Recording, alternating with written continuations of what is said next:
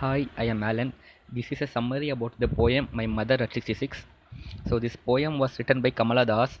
She is a sensitive writer who can capture human relationship in her poem through her lyrics. So, this poem is an example of it. So, the summary of the poem Kamala Das have to move abroad due to some reasons. So, she and her mother went to Cochin one Friday morning.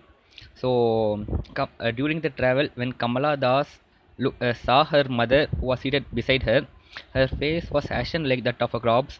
So, Kamala Das realized that her mother is reaching her end due to her old age, and this pained her a lot. So, this thought was put away when she looked out of the window and saw children playing out of their home. So, this line symbolizes that the childhood is the happy part of the life when we have the power to do anything we wish. So again in the airport after a security checkup, when Kamala Das and her mother was separated by a distance, Kamala Das again looked at her mother. Her face was pale as the late winter moon and felt very old.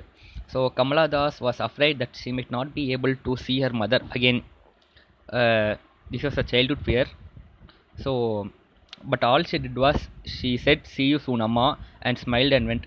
This line means that Kamala Das is saying her mother to be alive till she returns to her home.